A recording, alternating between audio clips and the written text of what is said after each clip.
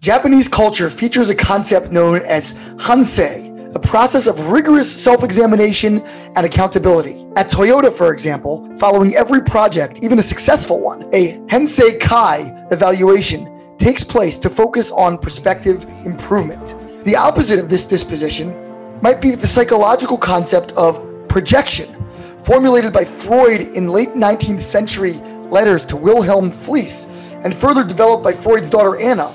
Projection denotes a transfer of blame from one's self to another in an effort to defend one's ego from injury. One of the most complicated narratives in the Torah takes place this week between the twin brothers Yaakov and Esav, arch nemeses already in the womb. Early in the parsha, an exhausted Esav sells his firstborn birthright to Yaakov for a bowl of lentil soup. Then later on, Rivka helps Yaakov orchestrate a scheme to mislead his father Yitzchak and secure the favorite blessings for righteous reasons beyond our purview here. Unsurprisingly, Esav is quite distressed when he learns that Yaakov has outmaneuvered him, and he said, "Is it for this reason that he was named Yaakov?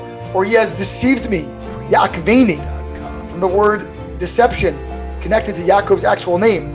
"He took my birthright, and behold, now he has taken my blessing." While it is true that Yaakov has deceived him, albeit justifiably, when it comes to the blessings, the birthright was sold fairly by Esav for a simple bowl of soup. Esav has no one to blame but himself. Seemingly, the timeless emotional mechanism of projection is at play here. Despite obvious evidence to the contrary, Esav externalizes culpability onto his twin brother rather than accept the consequences of his own impulsive choices. I do not believe this is the first example of projection in the Torah, nor even the most consequential. When Adam and Chava ate from the tree of knowledge, good and evil, and were confronted by God, he immediately blamed her, while she in turn blamed the serpent. The results were catastrophic and far-reaching for humankind. While Freud, as the father of modern psychology, may have popularized the notion of projection in academic parlance, we find its conceptual antecedent thousands of years earlier in the Talmudic statement that whoever invalidates another does so with his own shortcoming. People tend to identify in others the very deficiencies from which they themselves suffer.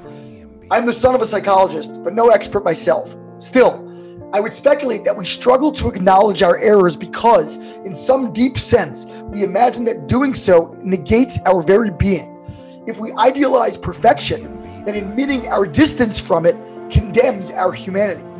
A gentle but profound philosophical pivot would eliminate the need for such strenuous ego defenses. I recently interviewed Dr. David Lukin, the chair of political science at Touro University, who quoted his teacher, Rabbi Aaron Soloveitchik, on the nature of human existence.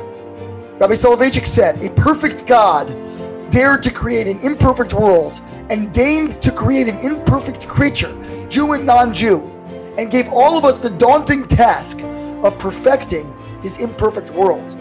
When perfection is no longer our objective, we can tolerate its absence, allowing for the self-critique required to achieve greatness." How different would our world be today if we could replace our current culture of blame and projection with a culture of self-reflection? Let us draw from the wisdom of the Talmud, echoed later by Hansei and later still by modern psychology. Let us orient ourselves introspectively, coupled with a generous disposition towards others. Shabbat Shalom.